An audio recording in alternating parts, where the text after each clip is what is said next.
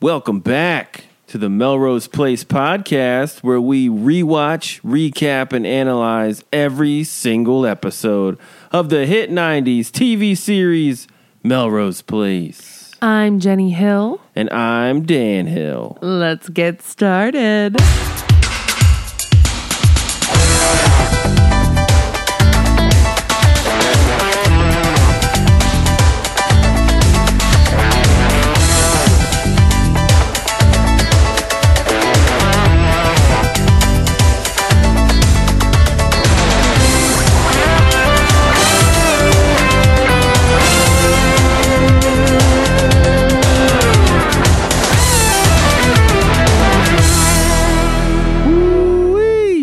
Season 4, Episode 1, Postmortem Madness, air date September 11th, 1995. Before September 11th meant something a lot different to us. Yeah, that's true. Before it was that, it was September the season 11th. premiere of Melrose Place Season 4. Ooh, ooh, ooh. What an ep. Welcome back. We've been gone a minute. Been gone a minute, but we got closure from our cliffhanger Season 3. We finally got it, and we didn't have to wait, 3 months? You guys only had to wait 3 weeks. Yeah. Sorry for our little MIA, guys. Guys, we needed a break. We had to go to Thanksgiving. We had to relax a minute, We couldn't just up and roll into Season 4, but we're here now. We're rested and we're ready to take it on. So what's great is that this picks up immediately at the Kimberly button push. Right. And if I was, watching this now versus watching this probably in 95 was probably just like amazing. And the thing that was great about it too is that they showed you the perspective of every character involved in the explosion. Oh, so yeah, it's like movies do this. Yeah, so you saw how Amanda reacted to it. You saw how Jane reacted to it. You saw how Allison. Yeah, everybody's Sydney. experience and what happened to them during the explosion. Mackenzie. It was amazing. It was great. So the first thing I wrote was Mackenzie takes a brick to the head. Yeah, she did not do so well. Wow, she got it arguably the worst because she's the only death out of the whole gang. Yeah, spoiler alert. Yeah. Mackenzie died. She did. But so this starts off. Kimberly has the button, just like we saw in Season 3 finale. She says, no, wait, it's worse. We get the scowl. She pushes the button, and kablam, everyone explodes. Right. Kimberly's explosion, this is hard to cover. I'm just now realizing it. But Kimberly explodes, and hers sends her into an Olympic dive. Into the pool, which I think is probably the best. That's probably the best case scenario. To seek shelter if you're in a burning apartment complex. Right, and you just dive down and then slide up. But she's unconscious, so yeah. the blast renders her knocked out. Let me rephrase. You must remain conscious in order for that to be a great scenario. Otherwise, this is very bad. Yeah, that's probably the worst scenario for you. Right. If you fell into a pool and you're knocked out. So she gets blown into the pool. Then we've got, poor Allison. Jesus. Keep in mind, she's drunk as shit. And she just witnessed the love of her life marry this backstabbing bitch that she thought was her friend. Yeah. And she even gave him the opportunity, Billy, run away with me. Come on. And he was like, get out of here. I'm good, Mom Jeans. Bye, Felicia. So she is very worse for wear. She's hammered drunk. She's also really angry And that music is up super loud. Yeah, so she doesn't know. People are saying, get out of the apartment. And before she can, and we see this, I mean, for its day. I would say that for its day, it was very on the cusp, like on the cutting edge of technology. But looking now. No, that's Lifetime. Now that's a Lifetime little effect. Hallmark channel. We're gonna call that an effect without a T. It was an effect. Yeah, that was a nice little effect. All right, but like it looked like she was on a bungee and they just like jerked it back. Yeah, and she's like. Pfft. And that probably sucked for her, to be honest. It looked like she was on a green screen, too, because you could kind of see, like, the outline of her hair was, like, not, like, matching up to the background. You could kind of see, like, the cutout, like slight halo around her silhouette, which was kind of like, that doesn't look real. Pretty cheesy. But, so the fire blows her backwards, jerks her back, and then we cut away. Somehow, I don't understand this one, but like the explosion, like nothing went Amanda's way, but she just like like the force of the blast. She ducked and then just fell down the stairs slowly. Like, what is that? That is a weird reaction to an explosion. Like, I think it was the actual, like, force of the explosion that, like, put her backward. It just made her fall down the steps slow. And I think that was in slow motion.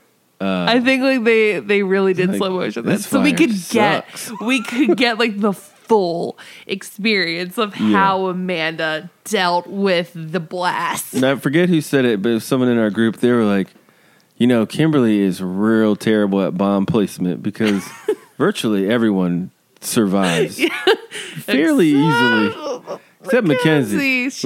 She took a couple bricks into the back of her noggin.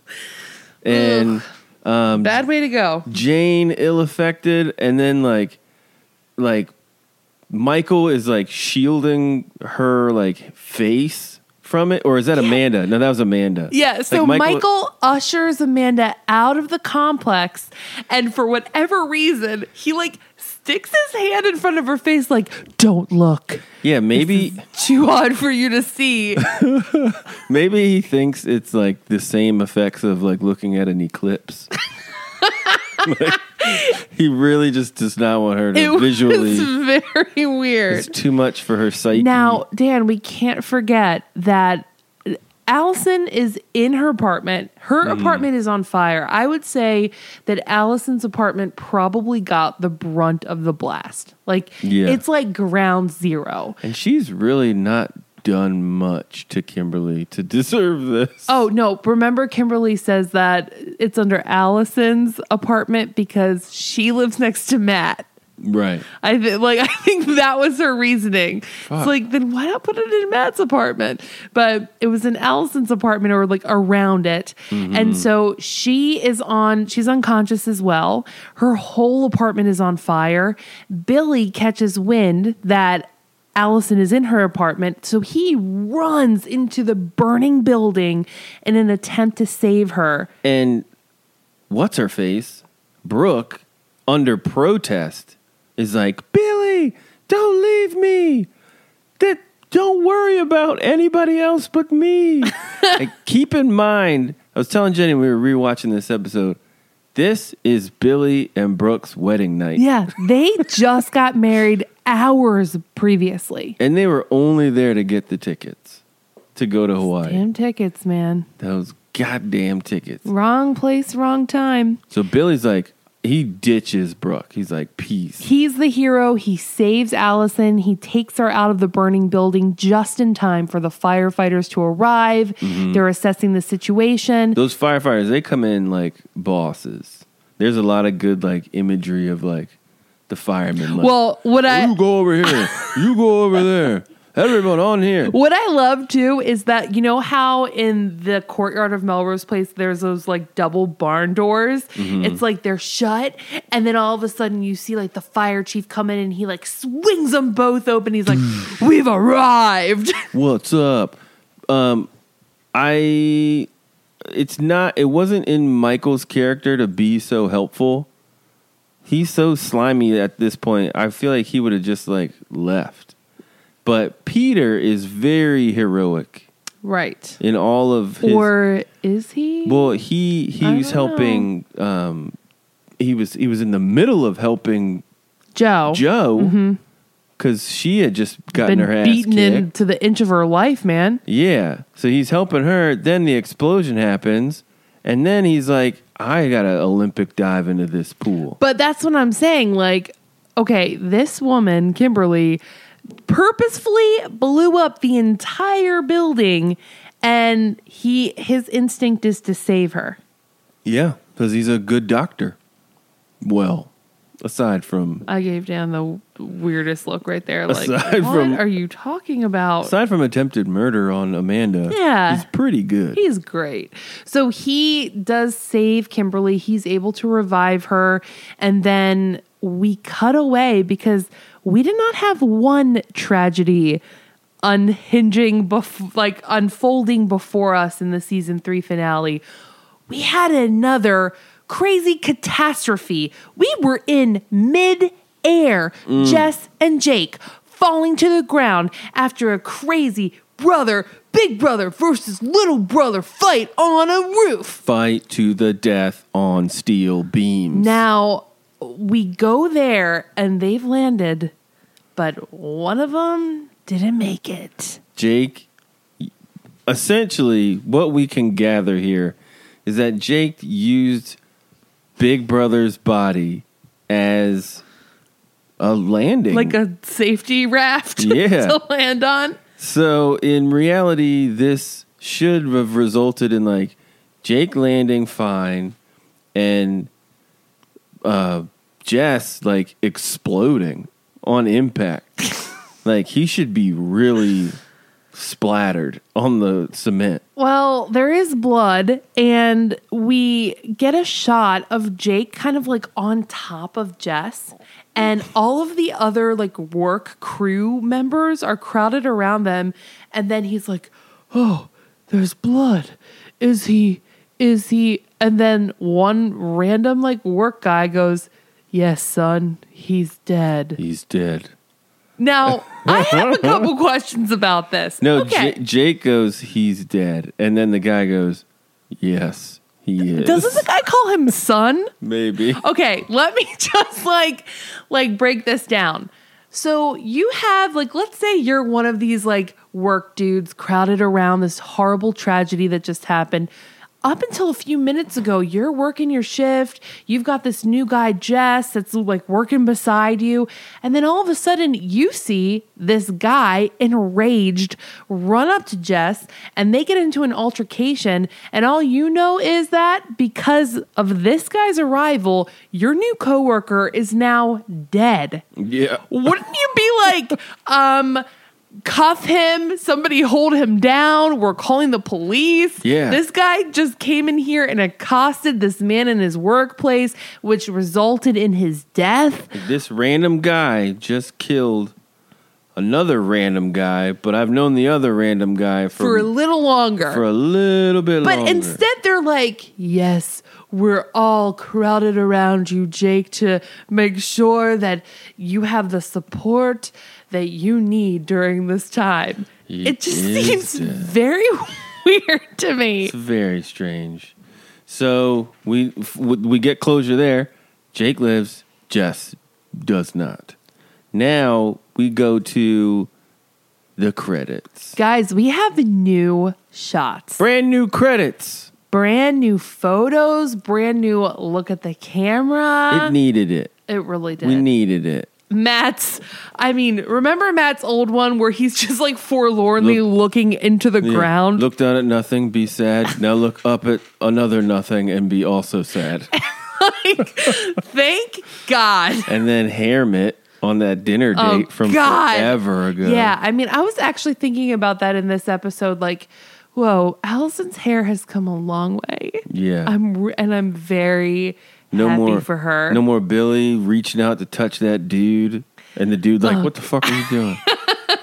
The fuck off of me, weirdo. Yeah, they've definitely gotten upgraded, and we have a couple of new people on the regular roster. That frankly should have been there. Yeah. Marsha, welcome. Yeah, you needed to have been there season 2, top of the season, but I'm glad now she's season 4. Kristen Davis is in. Brooke is a mainstay, guys. She's in. She's not going anywhere. About it. I'm happy about it. I know you are. Not very happy about Jack, though. Jack is here to stay. And it's his Beatles hair. Jack's got the Beatles mop. Hey, what are the Beatles Jamaican? Hey, man. Version. I am the Beatles. Hey, Jude. No, Jenny. You gotta be more nasal.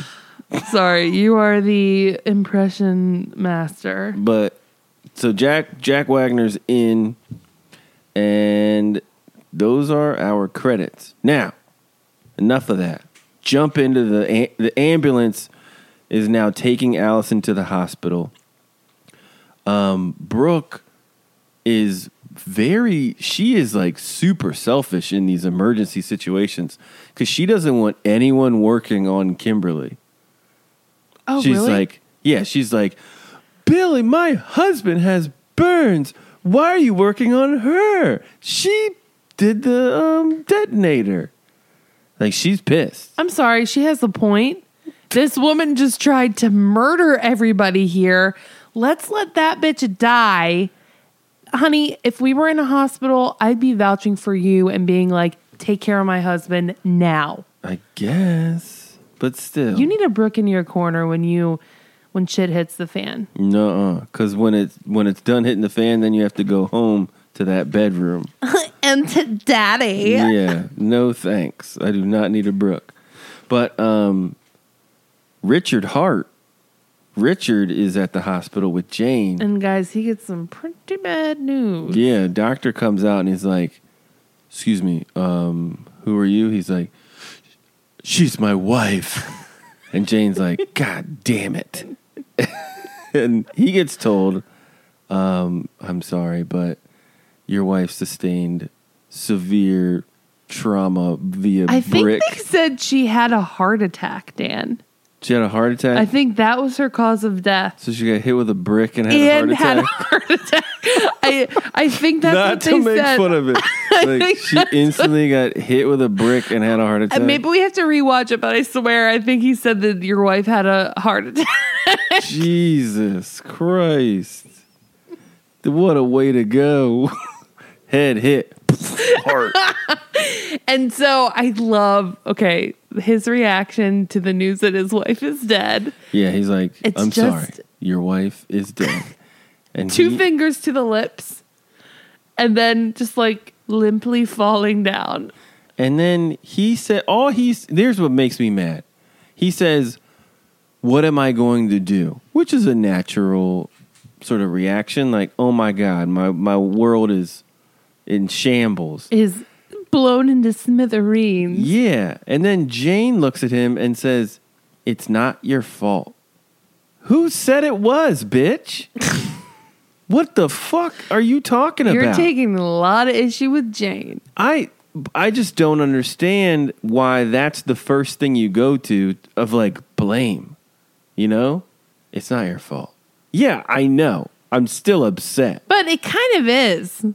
It's his fault? A little bit. What, because he was over there? Well, he's having an affair with Jane, and then Mackenzie's catching wind of it. He is over at Jane's house doing a little behind the back whatever, and Mackenzie goes there to confront them, and had he not been having an affair with Jane, Mackenzie wouldn't have been there. Okay, that makes a little more sense, but I don't know. I still don't like it. Matt was not at Melrose Place, even though 4 out of the 5 bombs were placed for him. Right. He's calling his parents from a payphone to tell them that he's in jail currently for murder. I like he says, I'm in trouble, kinda. I'm in trouble, kinda. Saying I'm in trouble, kind of, when you're in trouble for murder. Is a bit of an understatement, but Yeah. okay. So he says he didn't know who to call. He's in county jail. He's been charged with murder. So his father says, don't worry. He's going to call a lawyer right away, and we're going to get out of there. We're going to do what we have to do.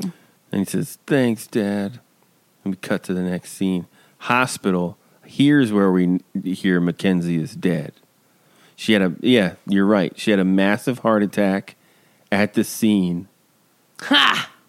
So if the bricks didn't do her in, the heart attack did. The heart attack would. Yeah. This is just too much for her, the explosion. And now, then maybe the brick put her out of their misery, though. Maybe.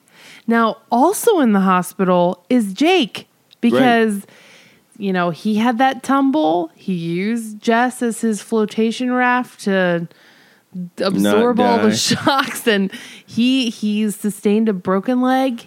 And he's healing up. I'm sorry here, but Jake's room should be crawling with police. Agreed. He maybe should be cuffed to the bed, you went to a construction site. You harassed somebody on their work shift, and it resulted in their death. Yeah. So Billy comes in, and he wants to know, what happened? Are you okay? And Jake breaks it down for Billy. Yeah, he gives him the lowdown. He says, we fought, and we fell, and he died. That's the it. End. My question, I wrote down a question here. Where, at this point in time, we've seen the rest of the episode, but I wrote, where is this episode going to be? There's no building anymore.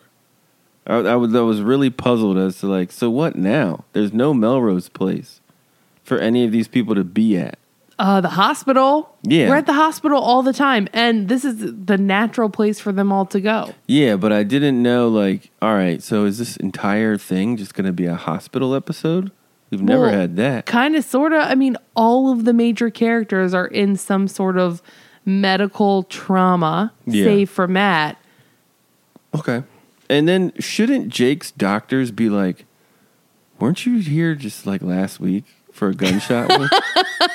Wow, that gunshot wound healed so quickly. I'm sure the doctor came in and was like, oh, is it you have more issues with your gunshot? Oh, no, you fell from a building this time. Beam and killing the person you landed on. Okay, right. Great. Got it. You are having a real rough week, pal. Yeah, because honestly, the time elapsed between the two, not even a week.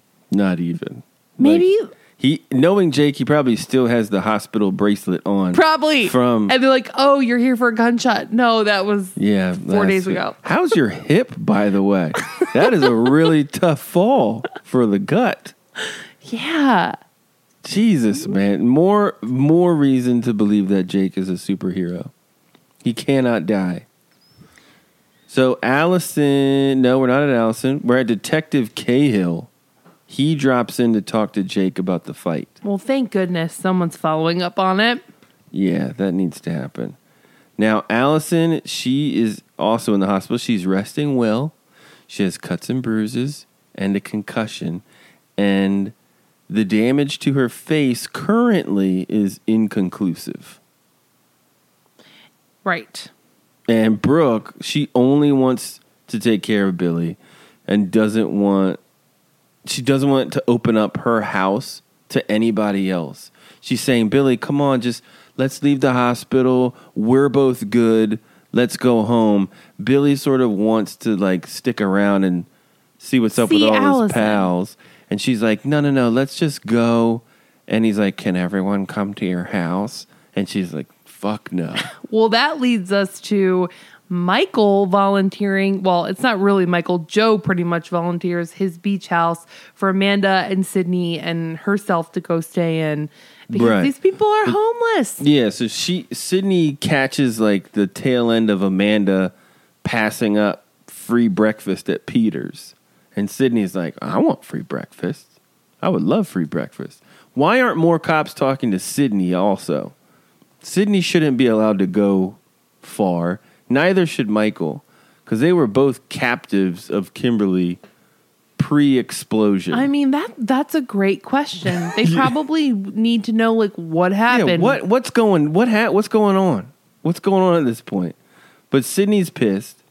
She's like, I need free breakfast. And then Michael suggests, all right, why don't all you two ladies who I've had sex with and Joe come to my place at the beach house and we can sort of recharge your batteries.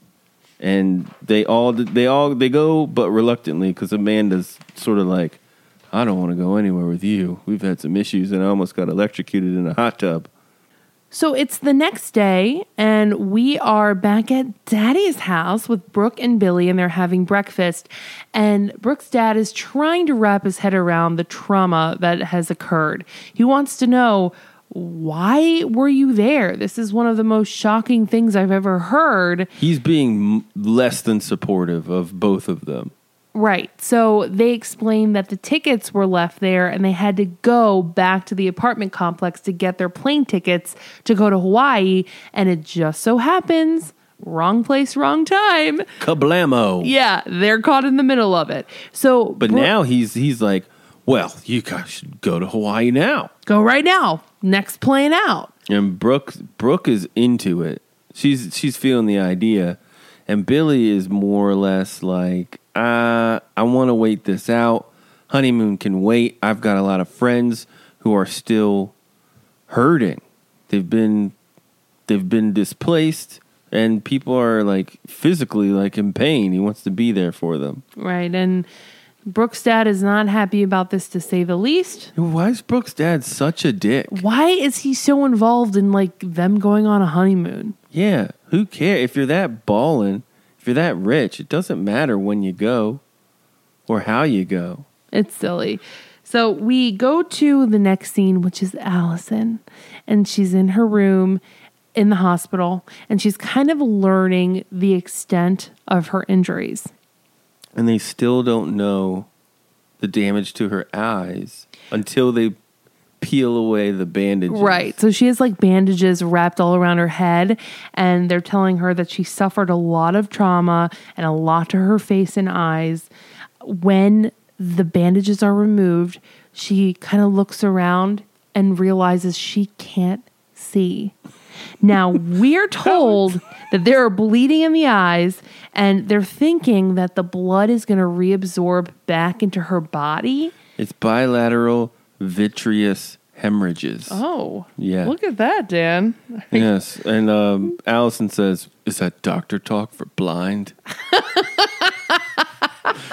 The doctor is basically like, "Yes." And they say, well, blindness. It could be temporary. It could be a week. It could be longer, but we can't promise anything. And then we get Allison's like favorite panic mode. Like, oh God, oh God, Great. oh God, oh God. How I'm very still puzzled how the explosion was just very centralized on Allison's eyeballs. Like it was, maybe she only got exploded on in the face. Well, they said that why is her face not blood burned? in the eyes. Her face looks pretty messed up. You got blood in your eyes. She's got a lot of cuts, a lot of bruises. How'd she get blood in her eyes? I think it's like an internal injury of the eye. That blood is blocking your cones or whatever allows you to see. All right. So I knew it. Allison, blind. You knew it. That was part of my predictions. So she is doctor talk for blind, chance that she could see again, and it could take weeks or longer.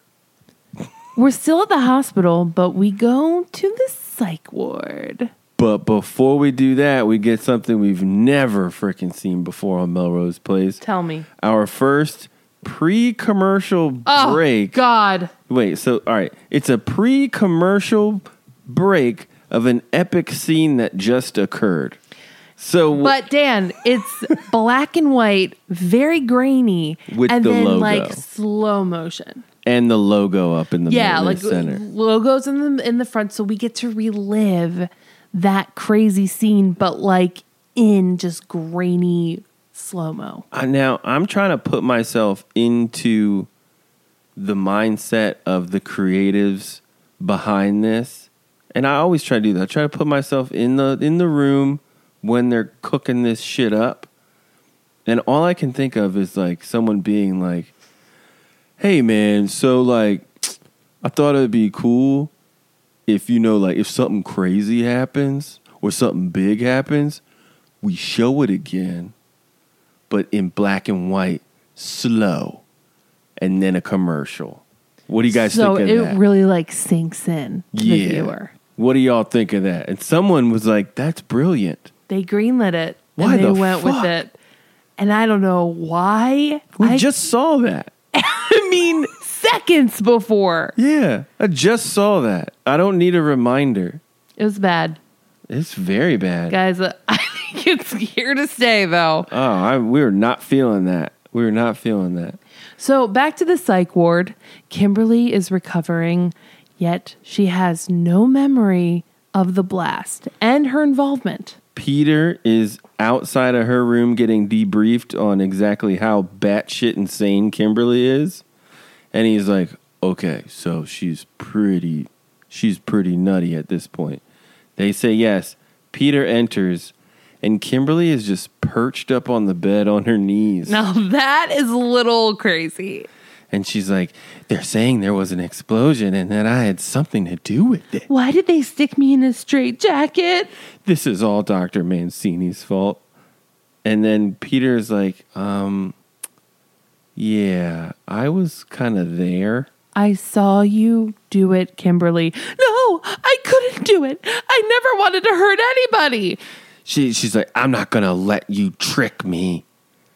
She claims like he's working with Michael and then she just has this massive freak out. Now, for some reason, Peter is like telling her that it's okay. I'm going to be there for you. I'm going to protect you. He's somehow grooming her to like... For what? Probably to fuck up Michael at some point. It's just like, for what? So he is on her side. He is going to advocate for her. He's already doing this, and he is now just kind of being her support system and sounding board while she has this major freak out about this denial of having anything to do with the explosion. Right. Or maybe he's protecting her because her testimony helped him get his license back. You know? I don't think you would care about that. I don't know. But I have a problem with this whole Kimberly issue. So she doesn't remember blowing up the building at all, correct? Well, that's what she says. That's what she's saying. And her split personality to this point is mirror based. And what I mean by that is she only sees it and hears it and speaks to it if there's a mirror present. You mean Kimberly? Kimberly. So it's mirror based, right? I think so. It's all mirror based. So like that's not how this has worked before. What do you mean? So like are you saying she just needs to look into a mirror and then he'll come out and tell her what she did? Well, the slight instances where he was around telling her to do stuff that she was almost going to do, she remembers like the argument and the conversation. Like when it's telling her, the mirror buddy is telling her to pick up the scalpel and stab Sydney. Right. She's like knowing farewell that like she has the knife in her hand and then puts it down. Well, think of it like this. Her intent was to die. Like she wanted to die from the explosion and she didn't. So is this just another one of her plans to feign being crazy psychotic? Yeah. So she doesn't go to jail for the rest of her life. Yeah. Maybe that's it. Maybe she's playing them. Yeah. But I mean, I wish she had a mirror so we could. If only we had the mirror, then we would know for sure if Mirror Buddy was still around. Right. Maybe the explosion killed him too. Because I mean, I hope not. Driving crazy makes him freak out and run away. Who knows? Who knows what? Who knows what a knock to the head and fall in the pool? Kimberly, don't Stop making weird turns. I'm leaving. So Jane and Richard are having an OJ, and Jane has an idea to keep the idea of Mackenzie alive, but not publicizing her death. She thinks that this is somehow going to help her brand, that if people don't know that Mackenzie Hart has died, that they would release the spring collection just as planned, and easy peasy, they continue on. Now, Richard is all of us in this moment, because who cooks up this idea this close to... Within hours of someone dying. This is really silly of Jane to even suggest this. But, and then she's like, let's go back to business as usual. And he says, you are talking about business in a time like this? And Jane responds by saying, well, I'm only trying to do what's right. And Richard then asks, yeah, for who? Yeah, dude. We just met. Now, remember, Matt is in jail, waiting for his hearing for his what will be a murder trial. But he gets a visitor from his mom with a woman named Alicia Barnett, who we find out is an attorney that Matt's father has hooked him up with. Now, this woman is played by Anne Marie Johnson, and she is like in everything. Think about a show. She is in it, man. It's SVU. I think so. She was in NCIS Los Angeles, Grey's Anatomy, Children's Hospital, Pretty Little Liars, Murder in the First, NCIS, Bones, That's So Raven, Girlfriends. She's in a lot of stuff. Dharma and Greg, Jag, In Living Color. She's doing big things. And she's in Melrose Place for like several more episodes, which may be an indication of what's to come. How Matt's trial is going to go. Yeah, but she's a big time defense attorney, and like Matt's mom like tries to put her on the phone first, and Matt's like Matt's in like swim dis mode. Yeah, where he's like, no, I'm not talking with you. Put my mother back on, please. Because not present at this little meet and greet is Matt's father, and he has taken a lot of issue with this. He wants to know where is Dad, and she's like, he couldn't make it. His mother says that, with your lifestyle choice and your insistence of trying to be so public about it, he's still trying to figure it out. And figure what out? Matt is like, what does my being gay have to do with anything with this situation at hand? He's like, I like dudes. That's it. But I am being accused of murder now, so let's put that aside and really like delve into this awful tragedy that's happening in my life. Yeah. I want the support of my family right now. This isn't like a swim meet or like the big soccer game. Yeah, like Dad didn't come. Like shucks. Yeah, graduation. This isn't that. Your son is gonna could get put to death. Yeah, he could face life in prison. Daddy didn't make it. That's very bad in life. So, advice out there. Now, Matt, of course, is very upset to hear this. He says that he was framed by a lunatic who wanted to kill his wife. Now, upon saying this, his mom just says, "Oh, Matt," kind of like, that's bullshit. Yeah. And it's just like, why? You actually believe your son could murder somebody? Right. And now Matt sort of believes that his mom, his dad, and the lawyer care more about not letting a lot of people know that he's gay versus him not being a killer. Like him being completely innocent. They would rather him plea out and avoid the The public shame. The public. Now, Matt has like a breakdown here, and epic. He goes off, says, "Get out of my face, get out of my sight, get out of my life, Get out of my life. go!" Yeah, I don't need this. And Matt, you do need this. If you don't have this, then you're on your own. Right. So Mom leaves in tears. Matt goes back to his cell. Matt gets so triggered. He really does. And when he does, he flies off the handle. You would never think that someone like Matt would be like that, like eruptive. It could be one thing. And he's like, "Wah!" Yeah. I know. He freaked out on Rhonda a lot. I remember. He would freak out on Amanda. He flies off at the handle, man. You should see somebody about that. We now go back to Allison in her recovery room at the hospital, and Jane is paying her a visit. Allison's rocking some nice blind Ray Charles shades at this point, isn't she? No. No, she's not. That's later. Jane comes in with her Copacabana outfit, and she's bringing a huge arrangement of roses. And this is when she says, sorry how I treated you at the wedding.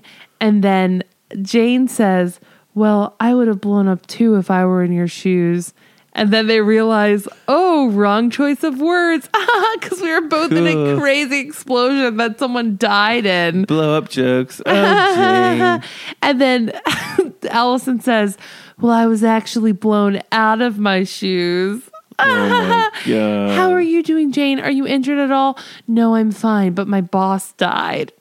And then my boss Allison's just like, oh, I'm sorry. Like, no follow-up questions. Did she die in the explosion? Did she die of, like, how did she die? Did Kimberly have anything to do about this? And I've been in China, so who's your boss?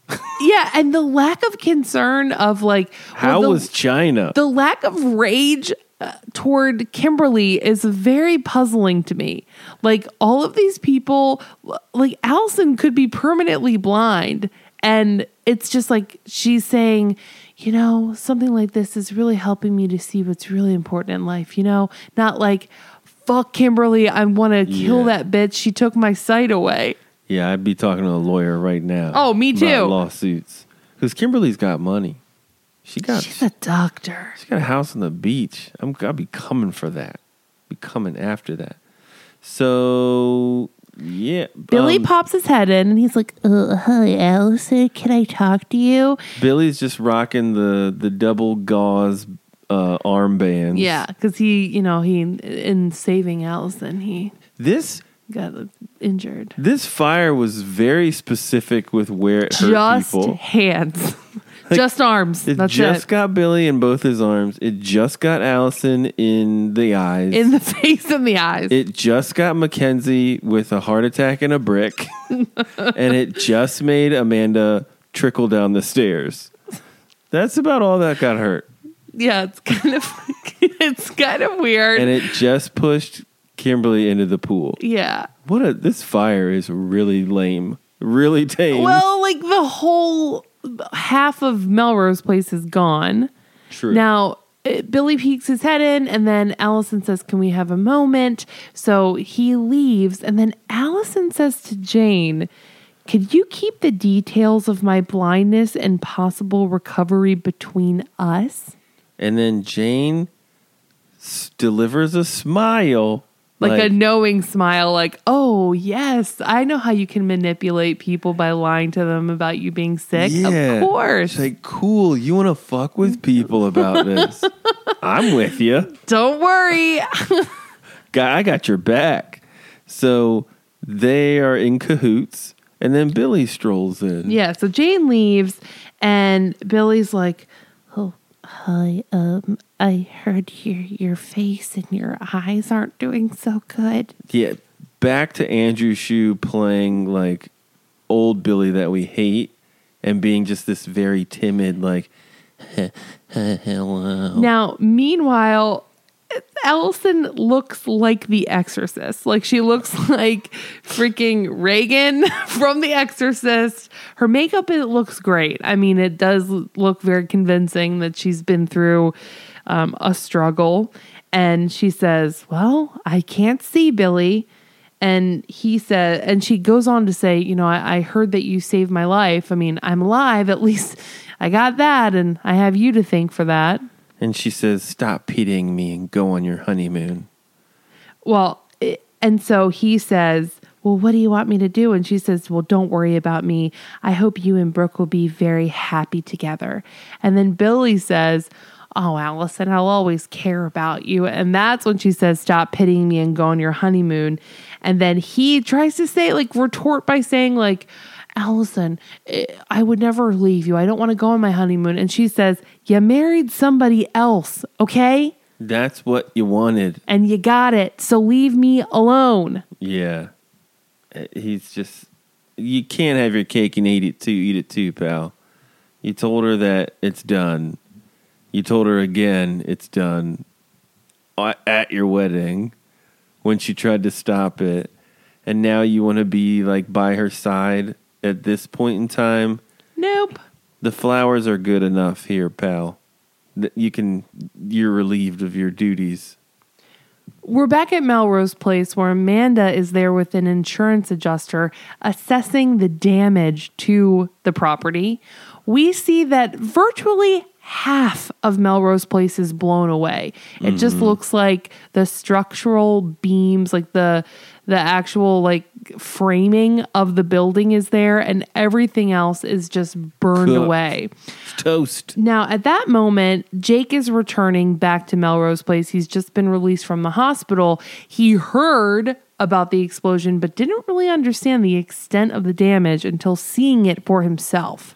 Now, Jake, he's got some cuts and bruises. The only sign of his injury is he's walking with a cane. Right, he's walking, and he has like a cast, like a casty thing, like a brace, I would say, on his leg, and he's limping in. Amanda asks, well, what happened to you? He says it's a long story. We learn that his section of the complex was not really harmed. So the building is stable. He can go in. He can live there. Yeah, Amanda was like, well, if you can deal with power going in and out and water possibly not working for days, sure, you can live back here. Have at it. It just doesn't seem correct that people could continue living there. No, it's like an active crime scene. Yeah, Amanda probably has a good insurance on the building. She needs to collect that and put all of her tenants up in hotels until this thing is completely in the meantime, she's like, yeah, everyone's bunking together and staying at the wing that didn't get blown up. Like, no, that's not how it goes. Now, as Jake is trying to unlock his front door, Joe comes around the corner. Now, we learn Joe has been looking for Jake everywhere, and she doesn't know the details about Jess. She's like, Jake, I've been looking for you. What's going on? How's Jess? And Jake delivers the news that he's just like, he's dead. Jess is dead. Bye. It was an accident. The cops are calling it self-defense. Wait, what? How did this happen? You have to tell me. I'm a part of this. Please. And Jake looks at her and says, it's over and in the past. I need to move on. This is finished. Get out of my way. Is this guy the Terminator? Like, what? Where is the human, like, compassion and decency? Or is this whole thing made him cold as ice? Look, he pretty much was responsible for killing his brother, even though the egregious things his brother did to him, his business, to Joe, he pretty much was the cause of his brother's death. You got to think of it like that. So he's probably going through a lot of grief, a lot of guilt. And then Joe says, oh my gosh, this is all my fault. If I hadn't gotten involved and this wouldn't have happened. And she is right. But then Jake is like, no, it's fine. It's nobody's fault. It's done. It's finished. It's over. Get out of my face. He goes into his apartment and she's left by herself. I would look at her and say, yeah, it really is your fault. And you You had sex with my brother. I told you before you did it to stay away from him, that he's a freak. And then he kicks your ass, tries to make you his wife, and then I have to fall off a building and land on him to live. This is your bad. You are totally responsible for this. So we get another commercial break with Of the argument. But remember, it's grainy black and white and in slow motion. So it really just emblazon that into your brain. And in case you forgot how bad Grant Show looks in hats, they show you again. Yeah, we got to know. So next scene, we're with Matt, who has changed his mind about the lawyer. She's back there to help him out. Alicia's on his side. He says that he was thinking about firing her altogether and getting a public defender. It's like, Matt, stop thinking. What's wrong? Stop thinking for yourself. Okay. Don't do that. He says, I didn't know if I could trust you, but I read up on you. It seems like you have a really legit reputation. And I gotta get myself out of this. Like, I did not do this. Yeah, he says, if you want to work with me, you need to understand that I didn't do it. Understood? No, please. I didn't do it.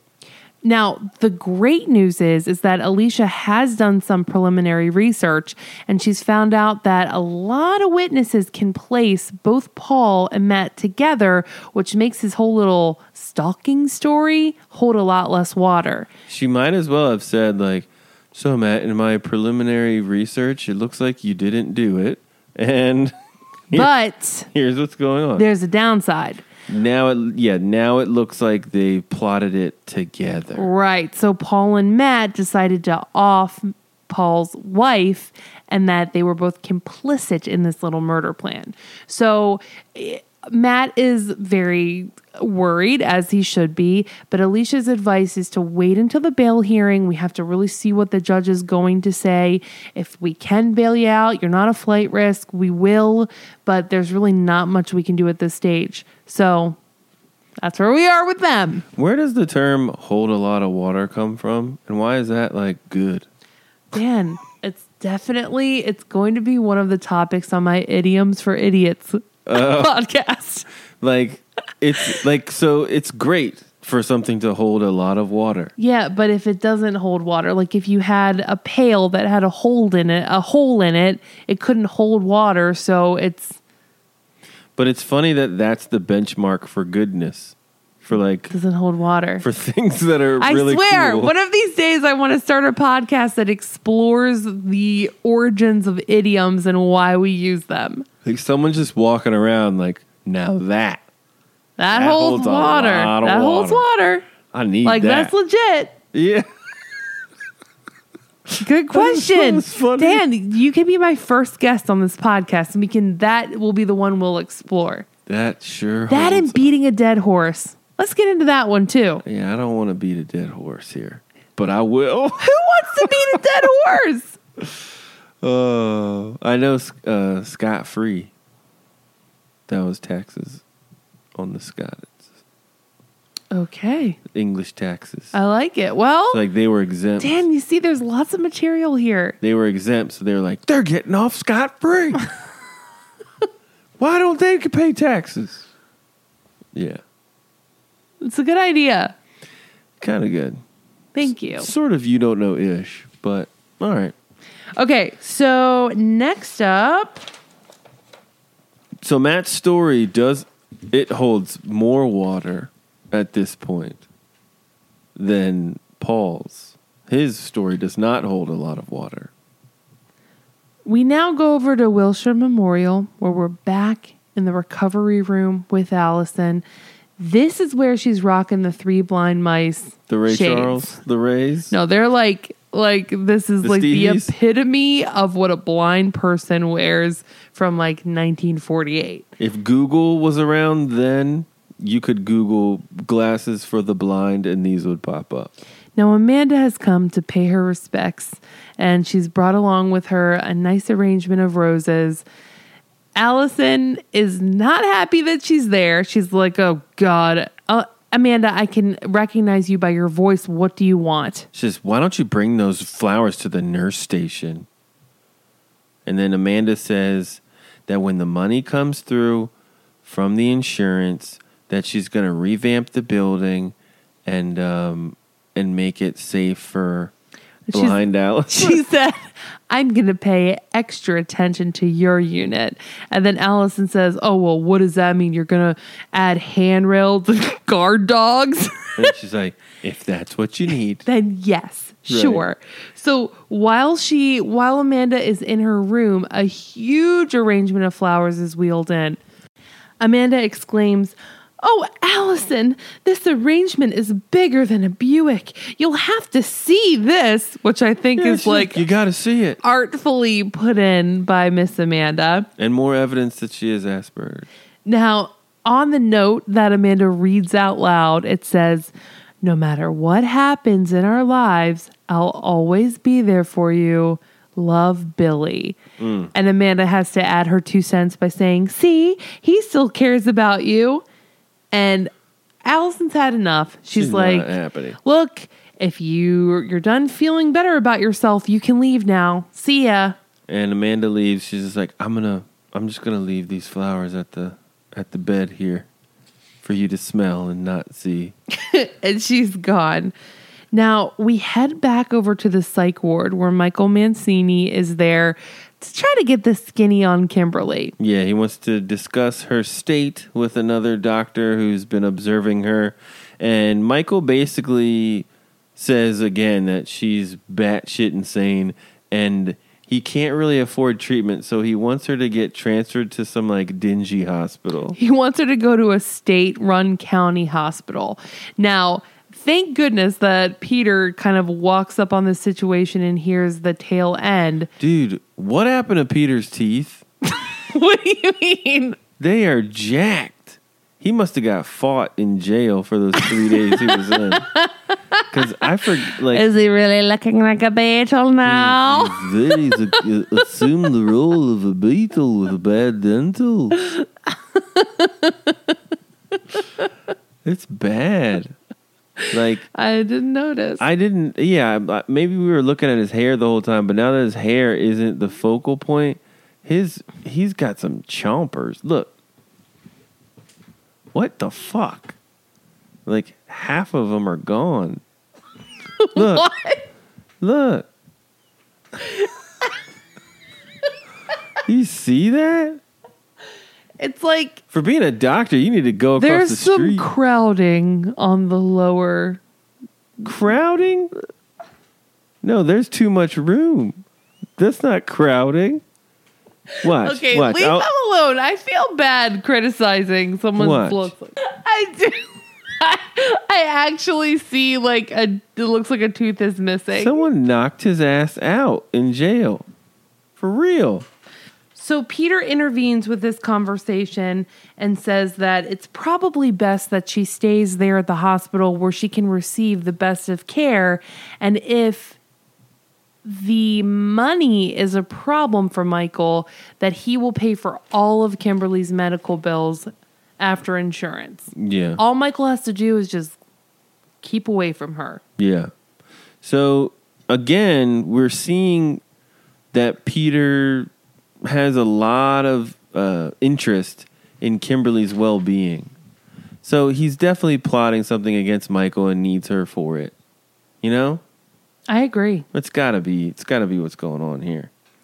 We're at the courthouse where Matt is attending his bail hearing. The people versus Fielding. Oh! He's up for capital murder. And the defense for Matt, like, having a low bail is that he's a social worker, and a model citizen.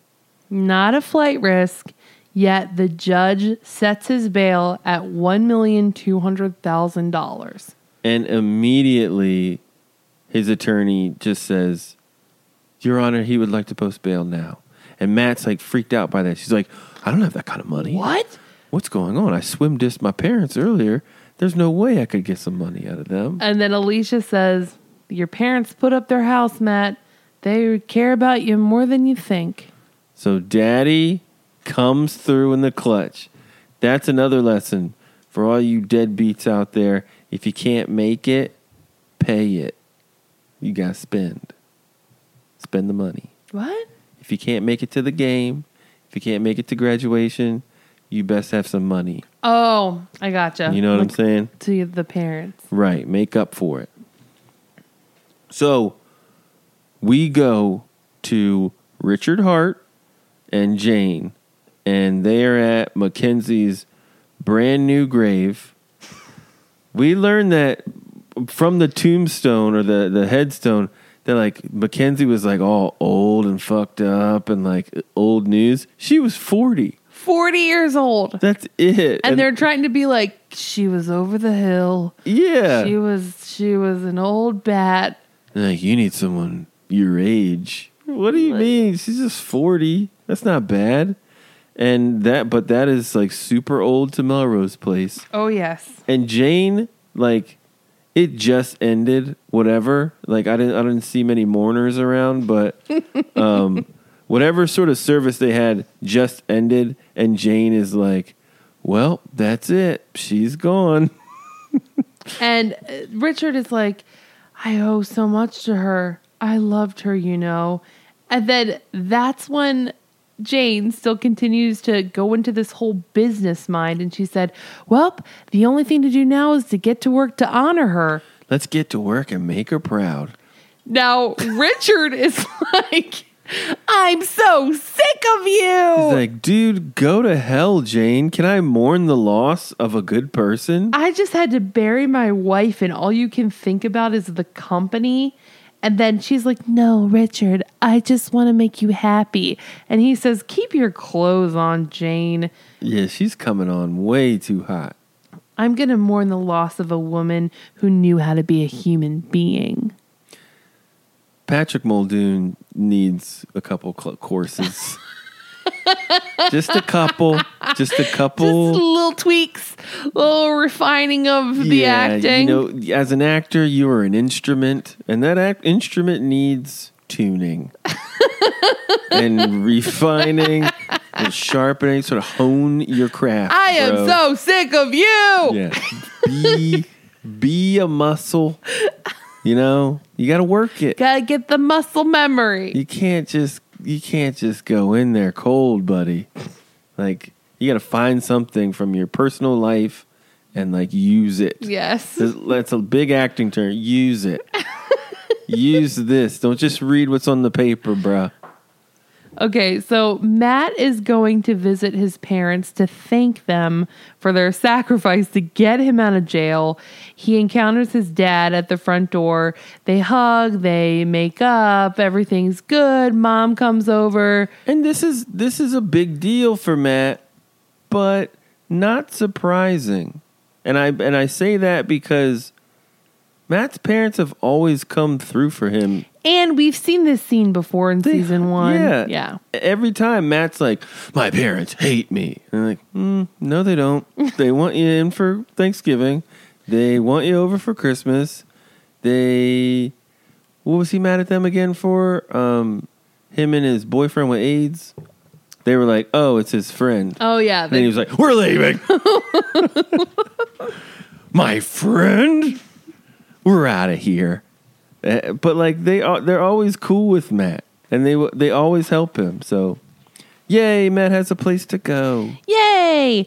Now Brooke and Billy are walking into Brooke's room, and they're talking.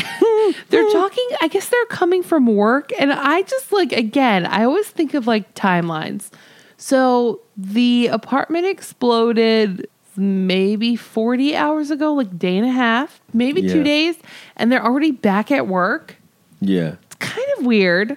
Well, they don't have much else to do, and if they stay there, they're just going to get yelled at by Daddy. Well, that brings us to our next moment in this scene. Dad comes into the room. Hey, Billy, why aren't you at your honeymoon with my daughter? Why is he so concerned about the honeymoon? Take my daughter to Hawaii now. The father comes in and says, Brooke called me during her lunch break to let me know you've postponed your face. You weren't in Hawaii yet. You've postponed the honeymoon indefinitely. You're going to apologize to me now in front of my daughter, and you're going to get on the next flight to Hawaii. And Billy grows the biggest pair of balls he's had for 3 seasons, and he's not taking any shit. He says, you can wait till you're strapped in a wheelchair and spitting up peas. I'm not going to take orders from you and your sick little relationship with your daughter. Damn. And you, Brooke, I told you I didn't want your dad involved in our lives. And this is what you do. You tell him, and she's like, I didn't mean to say anything. He's like, whatever, y'all do your thing, but you're going to do this shit without me. I don't want to see him while we're fucking on the bench outside watching. I don't want to see none of that. You know what? I could use a little Brooke's dad in my life. If you want to pressure me to go to Hawaii, get on the next flight and go to Hawaii now. This is an outrage. You better you're not in Hawaii yet. You better get your ass on that plane. I'd be like, bye. Yeah. Great. You know Thanks, what? Dad. That's a great idea. I should be in Hawaii now. But I mean, kudos to Billy for sticking up for himself and for his new wife. Like, that's got to be hard. You lose your place, and now you're like living in your wife's bedroom that she was a kid in. Like, you just got to grow up like very quickly in that house, man. So now we go to Jess's funeral. You know what I'm coming to realize at Melrose Place is that mourners are tough to come by. No mourners. Nobody. Just like Amanda foretold. He worked at Shooters for a minute. You'd think that like a bartender or like a waitress, a patron that would come in and like be friendly with him. Yeah, he worked at the construction place for a couple days. 2 days. Yeah. The foreman didn't come by. Said, no one. Yes, son, he's dead. I would just come by to be like, yeah, I saw that guy like splatter on the cement. You know? Yeah. So Jake's there. Jake is in fucking jeans. The priest is like in the middle of talking, and like, this is not how it works. Jake just like gives him a wad of cash and walks away. No one else there. And Joe actually walks up to the funeral and encounters Jake. And she's like, I thought I should like, be around. And here's your mother's brooch back that Jess stole from you and gave to me. Well, Jake says, what, are you here to weep over the man who almost killed you? And Joe's like, no, Jake, I'm here for you. You know that. And he's like, you know what, Joe? I've been thinking, and I'm thinking a lot about what you said the other night. Yeah, you're right. It is all your fault. I wouldn't be here if you just didn't stay out of Jess's life like I told you to. Yep. Got a kind of a point. Got more than a point. She says, I'm sorry. And then he says, sometimes sorry just doesn't cut it. And he tells her, I don't really care what happens to you. Yikes. That's bad. And then she doesn't hand him the brooch. She places it at his feet. Right. So you put something at the feet of a man who just fell like several stories. He's going to have to bend down and pick that up. He's walking with a cane down a hill. You place this fucking physical challenge in front of him. If you want your mom's brooch, let's see how much you want it. Fucking bend down with your cane and pick it up as I run to my car. How about a little help? How about a little help down this hill, bitch? Not cool. Not cool.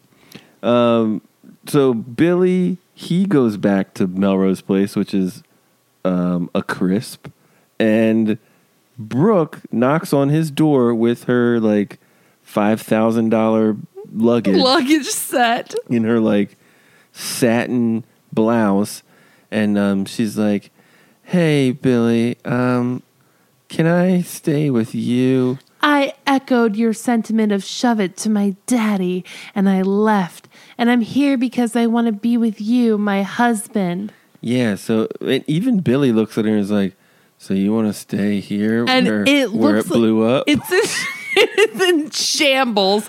I don't know how this not is livable. It's like completely charred inside, yet they're like, let's make a house here. Like, yeah, I'm here to rough it.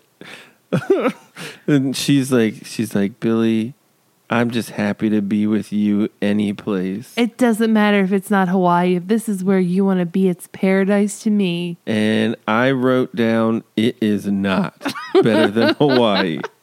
And they start making out in this like toxic environment. Right. Now, this is probably one of the most fucked up scenes in this episode. Like, by far. I would be livid if this happened to me. Sydney comes in into Melrose Place to see Amanda like sweeping up. And Sydney's like, man, this place is fucked up. And Amanda's like, yeah, it sure is. This side of the building's good. This side is not. BT dubs, there's been some changes. We got a lot of people bunking up together. And looks like it's me, you. And Sydney's like, excuse me? I have a rental agreement, and I don't think that's... No, actually, a tragedy like this totally nullifies all agreements. So I've already moved in. I'm going to take the bedroom. You're going to sleep on the couch. Great news is you don't have to pay rent. Of your place. I would be like, Amanda, kindly go fuck yourself. Put me up in a hotel like you should as a landlord. This, like, why isn't Amanda, Moneybags Amanda, president of D&D, staying at the Four Seasons? Yeah. Yeah. This is a perfect time to just fuck off to Santa Barbara. Yeah. You like you do from time to time. Hire somebody. Where's the pool guy? She's sweeping. She's never swept. Where's mullet guy with the doves? Yeah, why? Why is she doing all the heavy lifting? Yeah, get a team in there, Amanda. Weird. Very strange. But like, dude, that is a tall order. And it doesn't hold a lot of water. See? Yeah. See? It does not hold. I would be so pissed if I was Sydney. Now, Peter is back at the psych ward. He's visiting Kimberly, and she's just like laying like a rag doll, totally out of it on the bed. It's so boring in there.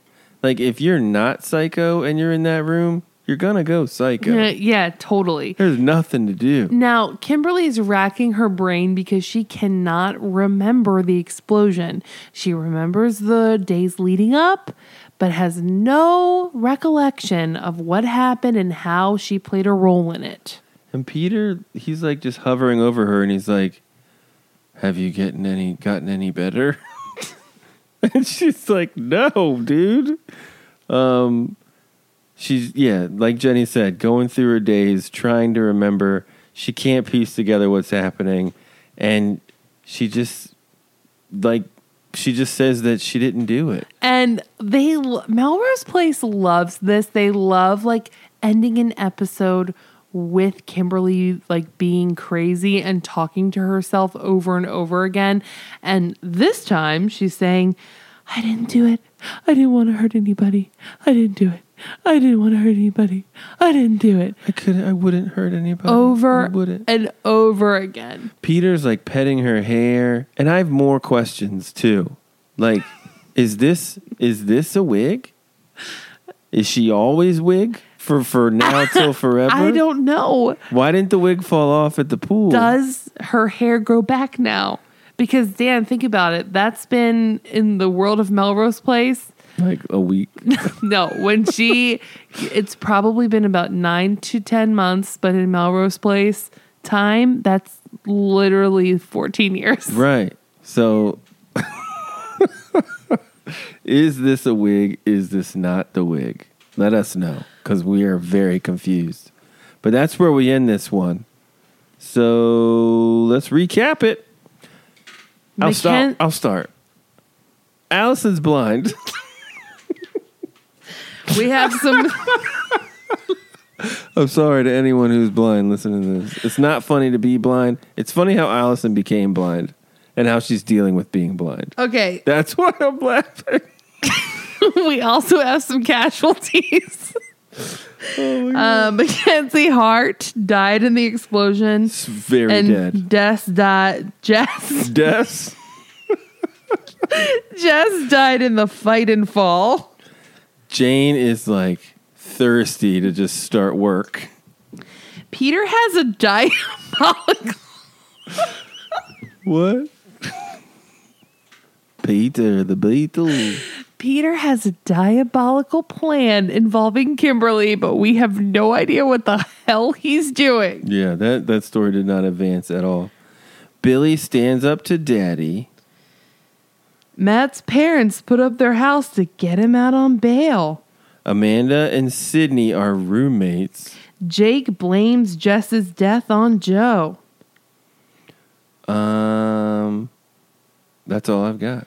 Billy stands up to Brooke's dad and she moves in with him.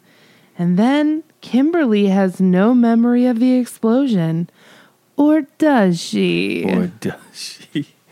90s moments. I've got the Van Halen graffiti on the walls of County Lockup. Yeah, you might as well jump. Van Halen. I'm making this phone call right now from the pen, and I just want to draw band logos. Like, think about that. What they're setting up here is that someone is on the phone speaking to someone. Be like, also has a pen. And it's like, I always picture like people writing graffiti and they're just mad at shit. You know? They're never happy doing it. So I'm always like, Van Halen. I like them. I'm going to draw them on the wall. One 90s moment that I've seen is calling someone's sexual orientation a lifestyle choice. Yep. And then to that end, using the term fruit to describe a gay person. Damn it, I had that too. No one calls them fruits. Jane Scrunchy. Along with her Copacabana tied shirt and choker.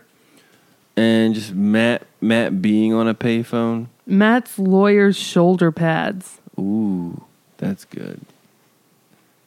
I think that's it. The DA's goatee, very 90s. Brooke's Y necklace, and then Sydney's belly shirt. Okay. All of these episodes deep down have a lesson, and me and Jenny, week in and week out, try to find those and bring them out to the forefront. So Jenny, what is your lesson? Always double check that you have the important travel documents before you leave. That's a good lesson. Because honestly, if Billy and Brooke had not left those tickets at the Melrose Place apartment complex, they'd be enjoying a Mai Tai on the beaches of Maui. They'd just be good. This is the second group of people trying to get to Hawaii that don't. That just can't. They just can't make it to Hawaii. No one can get there. My lesson is don't try to rush back to normalcy. People need time to heal and to grieve. And that's true with like Jake and Jane and Mackenzie. Yeah. Now it is time for Bitch of the Week! I'm a boss ass bitch. I'm a boss ass bitch. Man, it's been a long time since we've done Bitch of the Week, but I would normally say last week, but several weeks ago for the season finale, Jenny nominated Jess for Bitch of the Week, and I nominated Henry, a.k.a. Mirror Buddy, as the Bitch of the Week. And with this staggering 24-2, What? one of those two being me who voted, Jess is the bitch of the week. Jenny, you won. Heck yeah! And I also want to make mention that Gregory set up another poll within our Facebook group and wanted to discuss the worst people, the most horrible human beings of season 3. And he put up several nominations. We have Caitlin Mills. Do you remember Caitlin Mills? Oh, of course I do. Emily Poppins, the baby thief. Oh. Zach, the party guy. Allison's little boo with the rings. Uh-huh. We got Ricky. We all remember Ricky. Of course we do. Paul. Brittany Maddox. Remember Brittany? Did you say Terry Oaks yet? Terry. I'm saying Terry Oaks. And for the record, his last name is not Oaks, but it is now. Everyone is bought in that he is part Oaks. Twin Oak. He is an Oak. I love that joke has stuck. John Rawlings, the angry gay cop. Martin Abbott, he's up there. We've got Peter Burns, Chris Marchette. Like, dude, this season, like, I feel like some of this stuff was season 2. Yeah, it's just like, whoa, but they're all Emily Poppins was this one? The Carters. The Ghost Carters. Susan Madsen. We've got Brooke. We've got Jess. And we've got Allison's father. Now, the winner of the most horrible human being of season 3, and this is well deserved, but Allison's dad takes it. So congratulations, everyone. We all have the proper morals here. Allison's dad was the fucking worst. He really was. He's terrible. So let's read your bitch of the week comments for the season 3 finale. Amanda says, dang it, I knew I should have trademarked Mirror Buddy. Yeah, girl, it's a good one. Noah says, tough one. What's worse, attempting to blow up a city block or domestic abuse? If you nominated Kimberly, I would have voted for her. But since Henry is a demented figment of her imagination, I'm going for Jess. Woo! Also, I have to give a virtual hug to Jo, who had the worst week. First, she gets beaten up by her boyfriend, and then her apartment blows up, all in the same day. And while I, too, may have shed a tear or two for Jo during that gut-wrenching scene when I first saw it, I certainly will not cry over never being able to see Jess in his hideous jorts again. Oh, God. Now, I don't agree. I think that I think Allison's had a pretty bad day / week. She flew all the way back. She quit her job. She flew all the way back.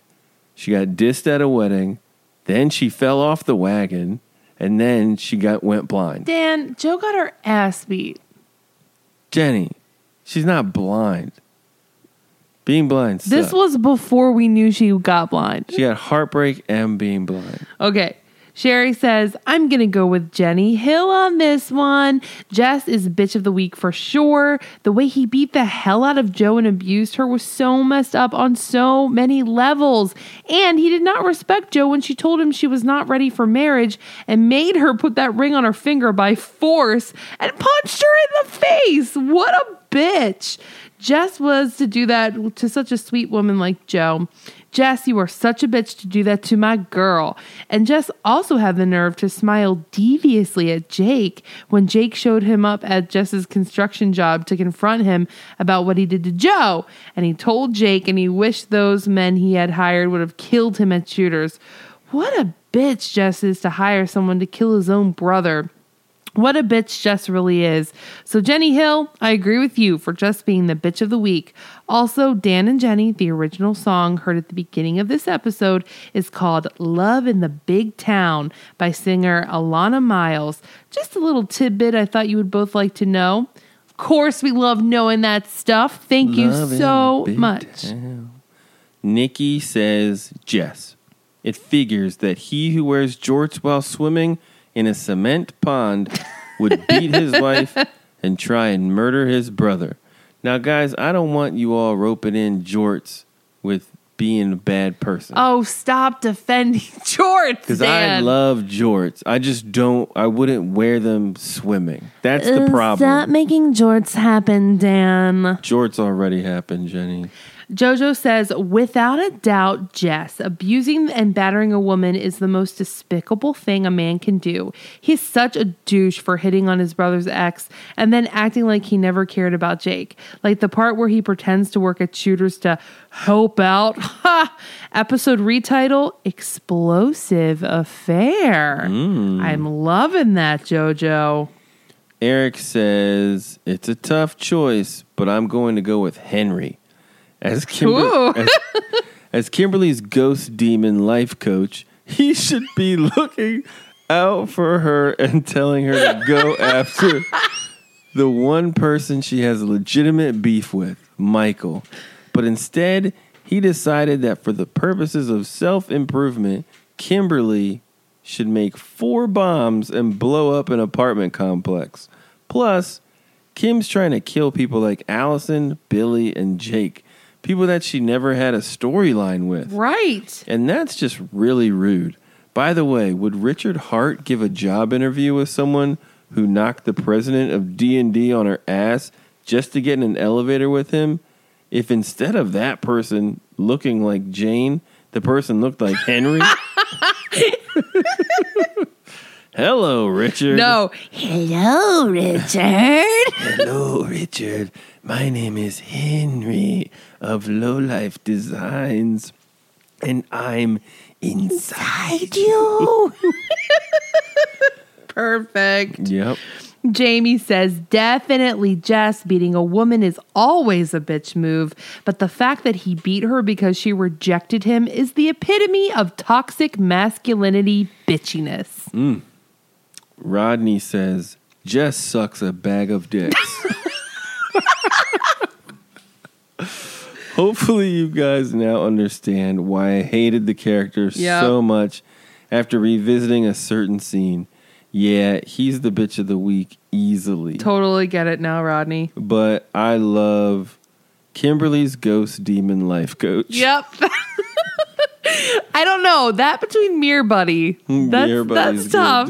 That's tough. Kimberly's ghost demon life coach. Well, Daniel, I know it's been a while, but it's time to nominate your pick of the week for the bitch. Okay. Should I go first? Yeah, you won. Oh, I'm sorry. I forgot I'm the winner. You picked. Okay, I am going to nominate Brooke's dad as the bitch. Why is he inserting himself into his daughter's life? I mean, we made jokes about him being creepy and watching Brooke have sex, but now I really feel like maybe he's got like some crazy weird operation happening at the hotel in Hawaii where he's like, I have my camera set up. You've got to go there now. Go on your honeymoon. He's a little voyeur. He's so strange. And the fact that he's trying to order Billy and Brooke around, they're grown-ups. They're married. Let them live their own lives. Why do you have to dictate everything they're doing? So for those reasons, I think that Brooke's dad is the total bitch of this week. Okay. I like that. What are you thinking, Dan? My bitch of this week is Jane Mancini Andrews Hart. She does not get nominated very... No, and not a lot by me either. And you could have thrown in Marchette, too. Because she was... Jane Mancini Andrews Marchette Hart. Jane Andrews Mancini Marchette Hart. Was she engaged to Robert, too? No, I don't think they were engaged. But, sorry, Jane, I love you, sweetie, but what a total bitch you are being. Just really, really leaping at the opportunity to sink your teeth into old Richard and the way that she's sort of coerced him into burying his wife under a different name so that the business can thrive and still go on as if business as usual. Maybe it shouldn't. Maybe the business shouldn't just go on as business as usual. Maybe it should have that big funeral. Maybe I don't know, but she just like... And how can she presume that she knows what Mackenzie Hart wants? Yeah, you've worked there it's what she would have wanted. You've really? worked there a few days, and he can see straight through you, too. He's like, whoa, keep your fucking pants on, Jane. You little hungry. She's so hungry for it. It's bitchy. So she's the bitch of the week. Okay, guys, so you let us know. Was it Brooke's dad or is Jane Mancini the bitch of this week? Go to Facebook, go to Twitter? Yep. And Instagram. And Instagram. Go to any of those three. You can weigh in, let us know, and if you think that somebody else deserved the title, tell us too. Let us know. Now, this episode was called Postmortem Madness. Let's rename it. Okay, I'm going to go with Blind Ambition. Blind Ambition. I like it. Because her ambition is to win Billy back by being blind. Blind Ambition. Mine is picking up the pieces. Just cleaning it up. Starting fresh. It was going to be something about like roomies. Amanda and Sid, but I decided, let's pick it up the pieces. Nice. So, prediction time. Jenny, what do you think's going to happen? Allison is going to begin to regain her sight, but pretend she's still blind so people will feel sorry for her. I think Jane becomes the head of Mackenzie Hart like tomorrow. Like the next episode, she'll be running the place and ordering everybody around. I think that the lowlife is going to get really old for Brooke really fast, and she's going to leave Billy like next episode as well. I think that Sid and Amanda are not going to make great roommates together. And Matt is somehow going to put the murder on Paul and get out of jail. That's probably going to be a longer story arc. And then lastly, I think it's going to be revealed that Kimberly is playing the system. She remembers everything about trying to blow people up. And she's just pretending like she's not to avoid a prison sentence. Okay. I disagree with you. I think that Amanda and Sydney are going to be excellent roommates. I think Amanda is going to teach Sydney how to be like boss. And that'll help Sydney somehow start her new venture. I think that Jane and Richard are gonna. It's just Chris Marchette 2.0. Something's going to be wrong with Richard. And then Jane's going to have to take over the business or something like that, or something weird's going to happen there. Yeah, Matt's going to be the side story for several more episodes about murder. And it's hard to say because... Yeah, Kimberly can't go away for murder, so she has to go away for crazy. And then Peter is going to be the one to like rehabilitate her. And you know what? I think the only saving grace for her is that the cause of death for Mackenzie Hart was a heart attack as opposed to being caused directly by like an explosion. Yeah. Like, I think that was purposefully put in there to be like, oh, well, she had a heart attack at that moment. So it's very hard to correlate she and prove. Kill everybody. Yeah, it's hard to prove that. Like, would she have had the heart attack had the explosion not happened? You can't know. Yeah. And I wonder if Brooke is going to like cheat She's gonna like get bored with. She's got Billy. that cheating streak. She was with that one dude before Billy. Tried to jump his bones like in the bathroom. Jerking him off at the table. Walking into the bathroom. Take me, Billy. I won't ask again. Relax, sweetheart. Jesus. Allison's gonna ham up this blind thing. Billy's going to be her caregiver. You think so? Yeah. Oh yeah. That's why she's gonna cheat. Billy's gonna be Allison's caregiver. Yeah, and they're gonna fall back in love. Yeah. But there's gonna be a hiccup because he's gonna be like, wait a second, Allison, hand me the remote. And then like she's gonna like fake like, oh, I don't know where it is. And like he's gonna realize that you can see, can't you? You can see this whole time. I hate you. Something like that's gonna happen. Can't wait for that to happen. Not sure about Michael yet. I don't know. And what the heck is Peter planning with Kimberly? He needs her in some way. Somehow, some way. Well, only time will tell. We'll have to continue watching, guys. We will. And we want to thank you and read our new reviews. Yay! We got some new reviews on Apple Podcasts. We encourage anyone who likes the podcast to leave a review because it's fun to read. So this one is by Destiny, and it's entitled, They Got That Melrose Magic. Aww. This podcast is so much fun.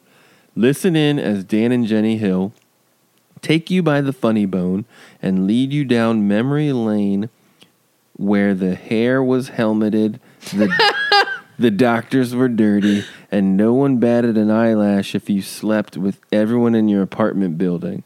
That's right. It's Melrose Place. If you were a fan of the 90s nighttime, I thought it said nightmare, the 90s nighttime drama, or even if you just want to listen to a funny podcast, this is one not to miss.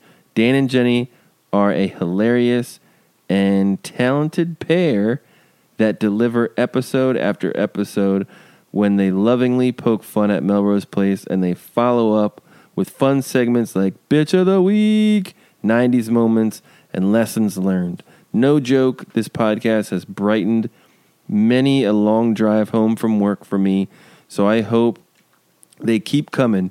Dan's Melrose Place character impressions are spot on. Jenny's laugh is contagious and heartwarming. So what can I say? Unlike the occasional work assignment that Allison Parker turns in at D&D, this ain't no slipshod podcast. 5 stars. Aw, thank you so much, Destiny. Yeah, that's thanks. so sweet. Such a kind review. And then we got another one. It was posted on our Facebook group because it was from England. And we don't see those because it's stupid. So here, you want to read that one, Jay? Here you go. Graham posted this one, but it is from user Christian1701, who says, it's not what it looks like. Christian says, I was a major Melrose fan back in the day, so reliving the excitement and intrigue of 4616 Melrose week by week is great. So many memories. A great pair of hosts having a lot of fun revisiting the best 90s soap with redheads and wigs. Thank you so much, Christian. We really appreciate that. Yeah, and thank you, man. Graham, for posting that. Yeah, thank you. So much activity over the past few weeks in our Facebook group. If you're not in that, you should definitely get in. Heather Locklear is going to remain hospitalized. It's pretty serious, which is not good. So we're all looking out for her. And we're pulling for her. We want her to get through this. Yeah, that's not a good situation there. My girl Christina posted a photo of Allison, aka, oh my gosh, I'm blanking. What's her name? Courtney Thorne-Smith. Hello. Apparently she was on LA Law and she played a Laker girl. So much better hair, she says.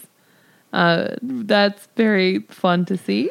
Glenn posted a photo of Paul's dead wife with the candlestick. Oh, yeah. And there's a quote from her that she says, "I was on Melrose Place as Matt's lover's wife, and I think it was probably my worst acting ever because I got killed, and I don't know if I had too much coffee or what, but I couldn't keep my eyes from fluttering when they did the close-up of me dead on the floor." That is a great tidbit. Gene also says that he's very thankful, or I'm sorry, she's very thankful for Dan's beetle version of Peter Burns. Nice. He does look like a beetle. Mike said that he was upset that we didn't mention that Patrick Muldoon was the infamous Jeff who broke up Zach and Kelly on Saved by the Bell. I didn't know that. You know what, guys? I never watched. Well, no, I'm getting that mixed up with 90210. You watched Saved by I the watched Bell. Saved by the Bell. Sorry. Yeah. Strike that from the record, Dan. A lot of people asked us where the episodes were. So Yeah. thank you for hanging in with us, guys. Oh, Amanda, she started watching Buffy the Vampire Slayer from the beginning. And in a couple shots, they use the front of Melrose Place. It's a famous building. 4616 is also in Buffy. Maybe the universes are connected, and that's why Kimberly is the crow. Oh, that's what it is. That's definitely what it is. But yeah, man, yeah, we really appreciate all that you do for us here over at Melrose Place, and thanks for listening. Let's see, we got a new patron. Yay! Dean, thank you for being our patron, and I want to thank everyone who is a patron of ours: Amanda, Kat, Charlie, Daniel, Dean, Eileen, Gaspacho, Julie, Kevin, Kristen, Michelle, my so-called whatever, Nikki, Scott, Shelly, Tara, Tiffany, and Zach. You guys are the best. You are killing it, and we so appreciate your support. We could not do this without you. Thanks for sticking with us, man. And if you want to listen to my other podcast, feel free to do so. It's a Dan and Cody podcast. It's Cody with a K. My other podcast, Idioms for Idiots, is coming out soon. You're going to do another podcast. Dan has to basically beg I'm not me to editing do it. this podcast. I will not edit it. You got to edit that one. All right, guys. Well, we love smut. And we love you.